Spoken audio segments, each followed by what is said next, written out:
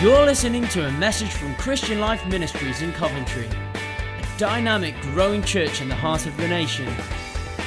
We pray that God will speak to you through this word and impact your life for His glory. I'd like to extend my welcome to you, particularly if you are here visiting us today. If you're here supporting somebody being baptized, a special warm welcome to you. If maybe you're one of our children and you're normally in Little Treasures or Treasure Kids and you're here in the service, if that's you and you're normally out of the service, would you just give me a wave where you are? Our kids, can we welcome our children to this part of our service? Great to have you in today. Also, do want to let you know we have got our parent and baby room open. Any under twos that become restless, as usual downstairs, feel free to head out with them at any time during our service if you want to do that. Wow. Well, I also want to add my congratulations to those who've taken the step to be baptized today. Wasn't that so good to see the videos and hear a little bit of people's story and see the transforming power of Jesus at work in people's hearts and lives? Well, for a few minutes today, we're going to look at some verses in Romans, the book of Romans in the New Testament, chapter 5, verses 1 and 2 and 6 and 8. They're going to come up on the screen, but if you've got a Bible and you're turning there, Romans 5, 1 to 2 and 6 to 8. This is what the Bible says for us. Therefore, since we have been justified through faith, we have peace with God through our Lord Jesus Christ, through whom we have gained access by faith into this grace in which we now stand. You know, I know sometimes we can read verses from the Bible and they can wash over us, but let's just take a moment here. This is what the Bible says, that we have been justified through faith, that not through anything that we've done of our own volition, but because of Jesus and our faith in Him, we stand justified and we have peace with God through Jesus, through whom we have gained access. Can we all say gained access? We have gained access. I don't know whether you've ever wanted to gain access and access has been denied. When I was a teenager, I don't know what happened to me, but adolescence hit my world about 5 years later than it should have done. So I was about 17 years old and I looked about 12. And I can remember when I turned 18, I tried to go some places with my friends, but access was denied. And I had to go home and get my birth certificate. And even so, the people on the door were looking at it and looking at me and going, something's wrong here. This doesn't quite work. Why is this little boy saying that he's 18? But then, when I was about 18 and a half, something happened and puberty hit my world about 5 years later than it should have done. And I became a man. Thanks be to God. But we have been given access, is what the Bible says, through whom we have gained access into His grace. If you know that you've gained access into His grace, just raise your hand with me and say, thanks be to God. You know, what a wonderful thing that we've gained access into His grace in which we now stand. And Romans goes on to say this in verse 6, you see, at just the right time, when we were still powerless, Christ died for the ungodly. Very rarely will anyone die for a righteous person, though for a good person someone might possibly dare to die. But God demonstrates His own love for us in this, that while we were still sinners, can we say while we were still sinners? Christ died for us. This is the demonstration of the love of God. We've just been singing about the reckless love of God. Not that God has been careless. God is not careless. But He has so laid out His love. He's not waited to see whether we might respond to it. He has laid it all out there. And the title of my message today is, It's Your Move. It's your move. I wonder if you could turn to the person next to you and say, it's your move. You know, sometimes I think we can somehow think that it's God's turn to do something. And what we find is that whatever God needed to do, He's already done. And actually, it's our move. The ball is in our court. That God is looking for us to respond in some way. How wonderful today, the 4 people getting baptized. They made a move. They understood. It was their move. It didn't need God to get baptized. It needed them to get baptized. You know, they were responding to something that God had already done in their lives. Nobody on their video said, you know, I'm getting baptized in the hopes that God is going to love me because I've done it. They were all saying in some way, this is a response to God. I make a decision. I'm taking a step. I want to be obedient. I want to enter in response to what God has already done. You know, I want to say to you today, it's your move. It's your move.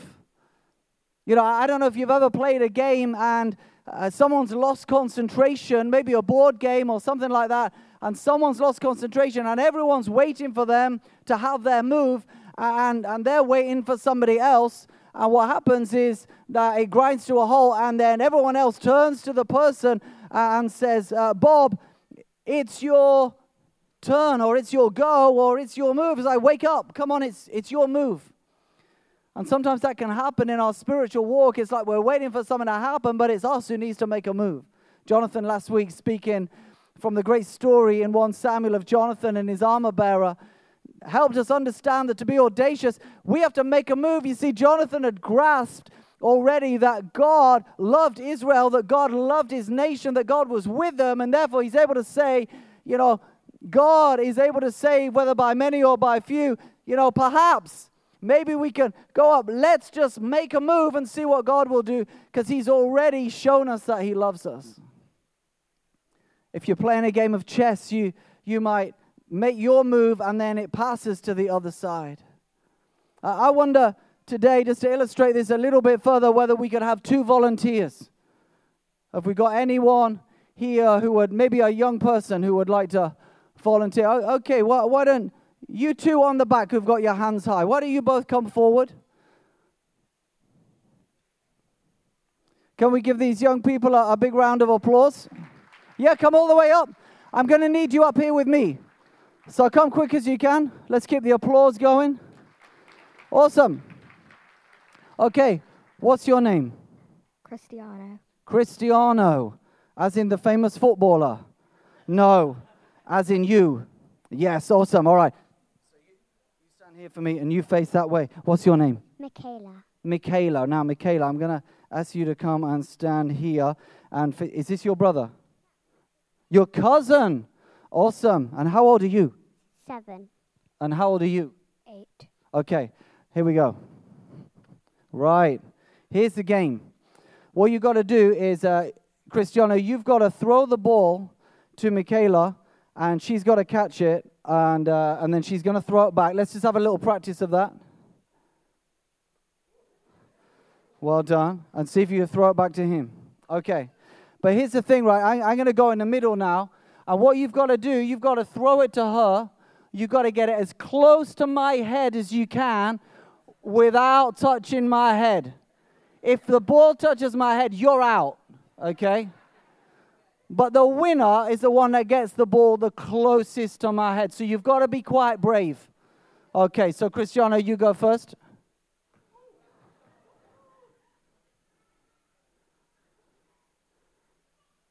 Here we go, Michaela. So it's your turn now from there. Throw it back close as you can to my head. Whoa!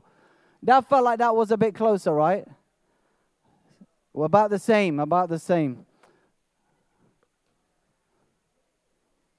Well done. There's only a few £1,000s worth of equipment on the stage. We'll be fine. Okay, Michaela, as close as you can to my head without hitting it. Oh. About the same? Well, Cristiano's in the lead, I'm hearing. Okay, one more go? Okay, now stop right there. Okay, whose go is it right now? Michaela's. How do you know it's Michaela's? Because she's got the ball, right? And we also know it's Michaela's because Cristiano made the last move, right? So it passes over. So who's in the lead at the moment? Cristiano. Okay. Well, do you want one last go? And if you get it closer to my head, you keep the ball. If not, he keeps the ball. But if you hit my head, he gets the ball. Just go for it. Just give it your best shot. Just point for me if you think it's with Cristiano. Or if you think it's this way. Oh. We're not going to keep playing all day. I've only got the one ball. I'm in a predicament here.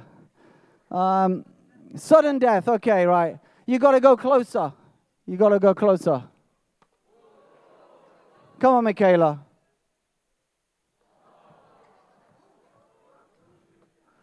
One more go each.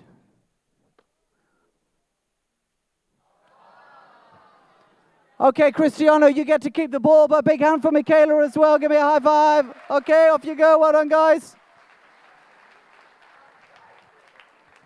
Hey, didn't they do great? I got hit on the head in the first service.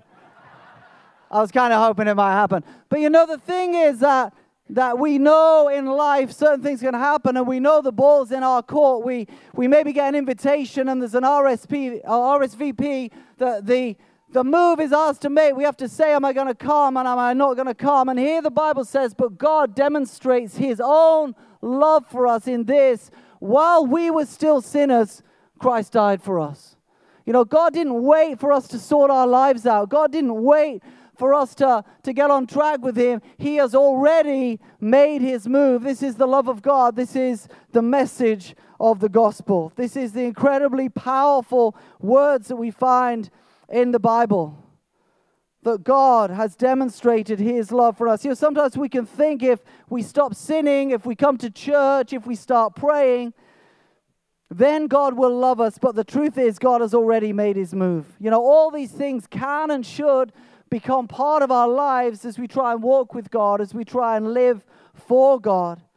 But they won't cause God to love us any more than he already does. You know, the Bible says that while we were still sinners, Christ died for us. I don't know about you, but I know that rules me in. I know in honesty that rules all of us in, for all of us have fallen short of God's standard. There's not one person that has ever lived that has lived up to the standard of God. In our thoughts, in our words, in our deeds, somehow, somewhere, no matter how we might have tried, we haven't lived up to the perfection that is God himself. In fact, just before these words in Romans 5, in chapter 3, Paul writes and he says, no one is righteous, not even one.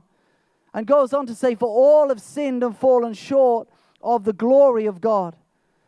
You know, I think before I understood the message of the gospel and became a Christian, I think I thought that good people went to heaven and bad people didn't.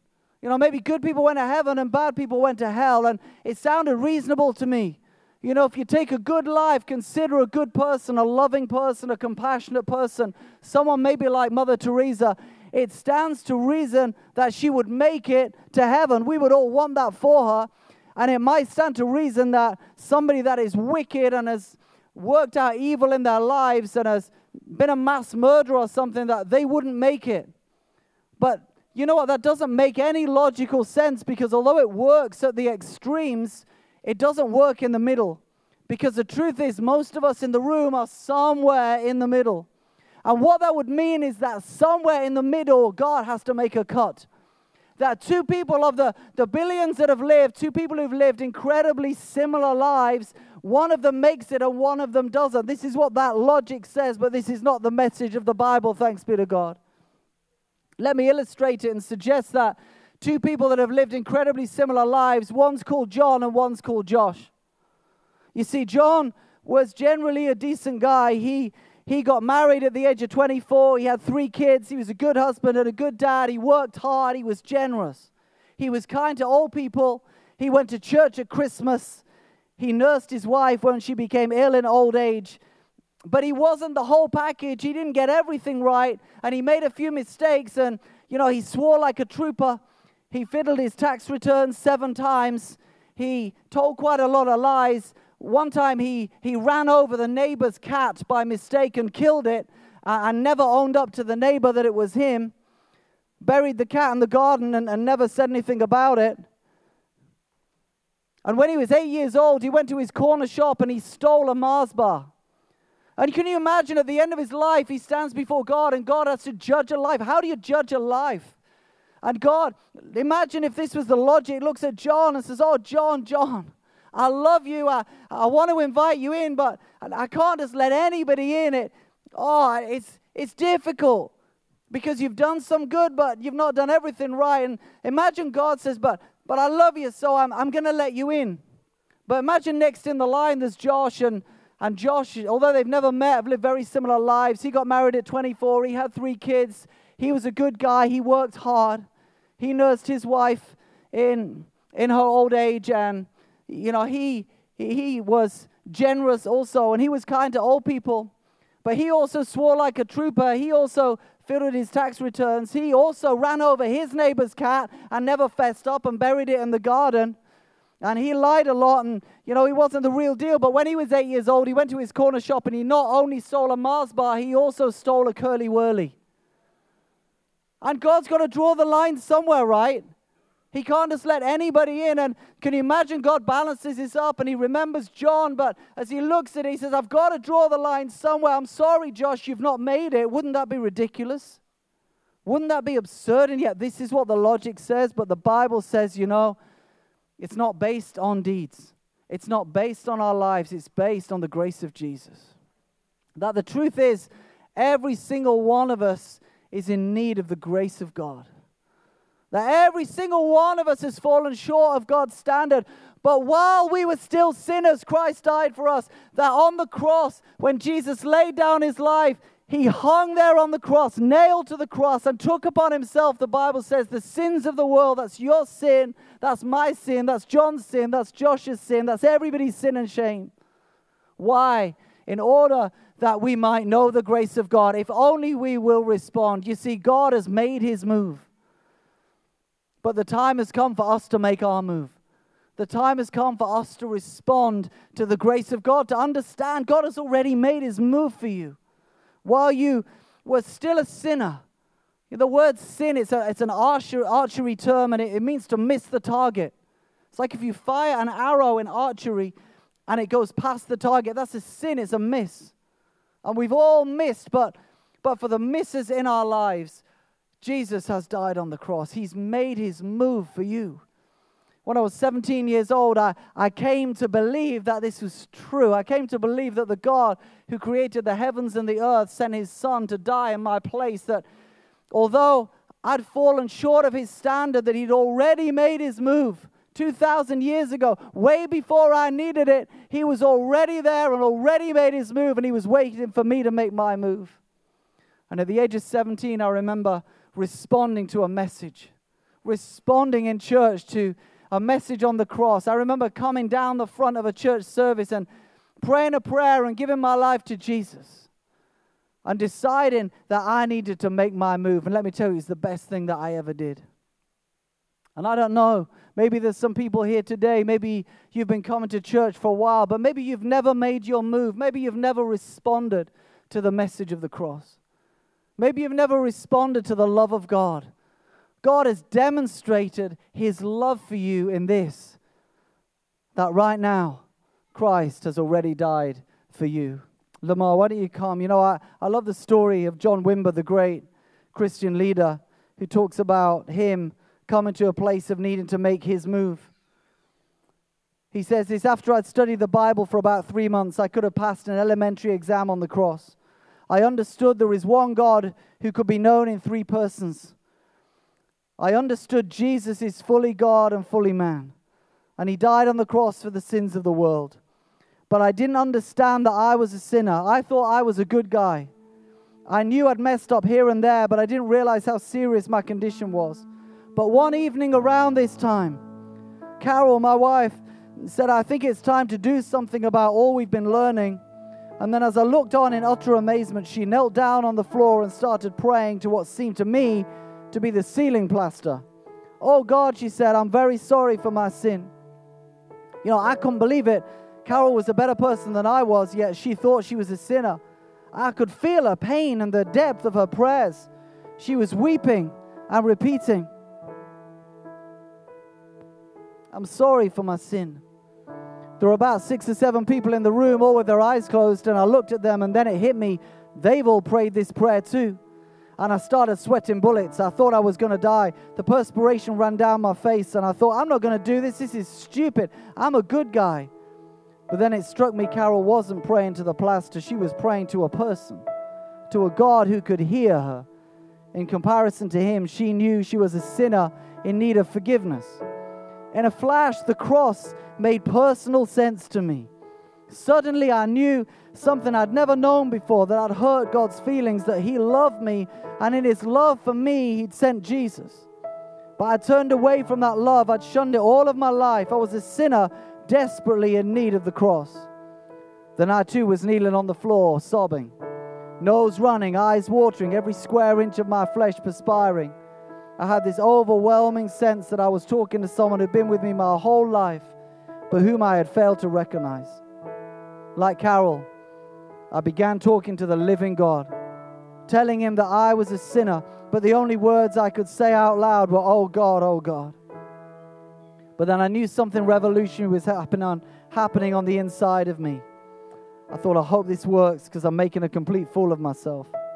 Then the Lord brought to mind a man I had seen in Pershing Square in Los Angeles a number of years earlier. He was wearing a sign that said, "I'm a fool for Christ, whose fool are you?" I thought at the time, that's the most stupid thing I've ever seen.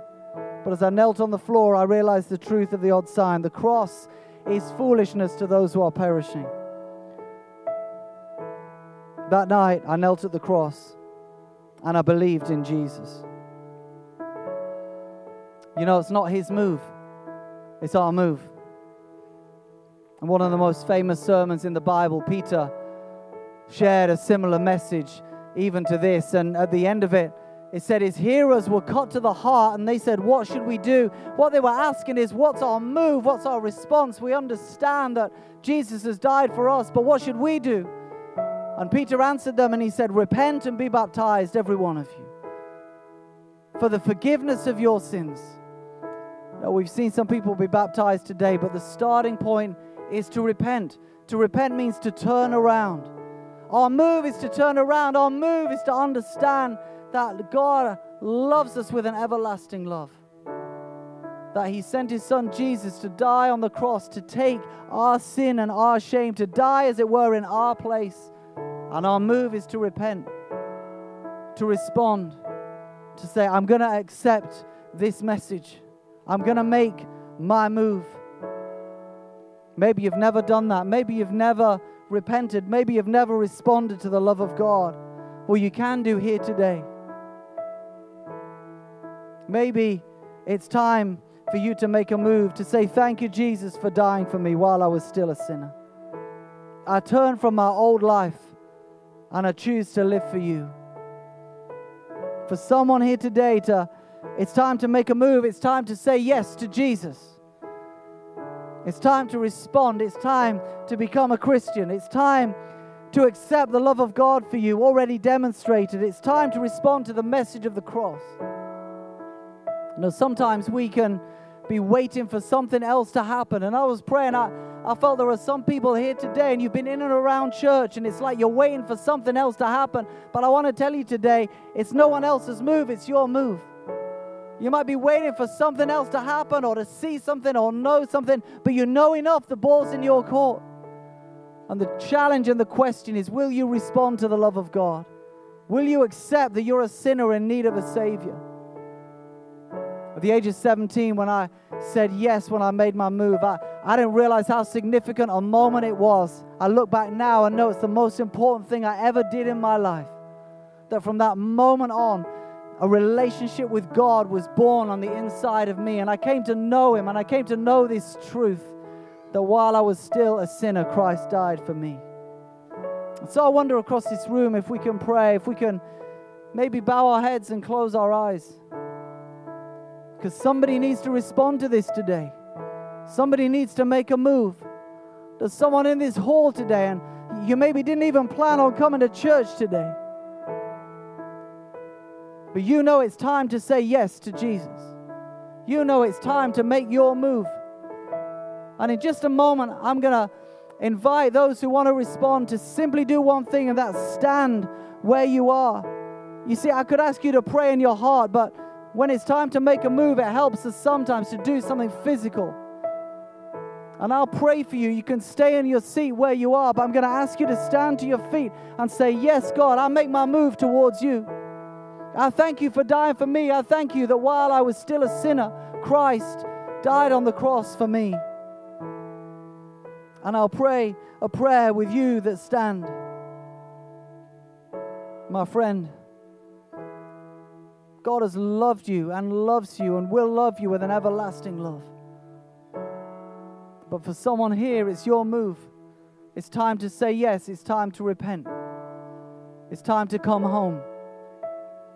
And so on the count of 3, I'm going to ask you, if you know you need to make a move towards God, you need to accept His love and grace, I'm going to ask you to stand. Prepare your heart across this room today. If you know you need to make a move, on the count of 3, stand to your feet. 1, 2, 3. Let's stand. Great. Great. Great. Great. Well done. Any others? I'm not going to draw this out.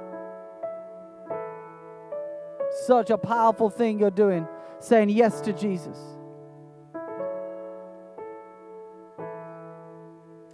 Maybe for some of you, this is the first time you've ever done anything like this. This is so significant for you. Maybe for some of you, you've done something like this before, but you know you need to come back to God. You've been a long way from God. I'm going to lead you in a prayer right now. And this is for those that are standing around the room. But if you're already a Christian, I wanted to help those that are standing. If you would pray this prayer out loud with me. But if you're standing, this is for you. You need to pray this and mean this. Here's the prayer. Here we go. Lord Jesus, thank you for dying for me. Thank you for taking my sin and my shame. I'm sorry for all the wrong things I've done. Please forgive me. Please make me clean from the inside out. Give me a new start. Come and fill me with your Holy Spirit. Help me to start following you. Lord, I make my move today. I turn towards you. And I thank you for making your move to me. Thank you, God. Amen. You know, I wonder if you could stay standing where you are just for a moment. I'm going to pray for you. And as I pray, someone on our response team is just going to come and put a little pack in your hand. And it's got some next steps for you. And a member of our team will try and connect with you at the end of the service. Father, I thank you for those that have said yes to you today, those that have stood, those that have responded. And we pray for them. If you're a Christian, you know how to pray, join with me. We pray, Lord, this will be such a significant moment in their lives, Lord, that they would go on in you from strength to strength. In Jesus' precious name. Amen.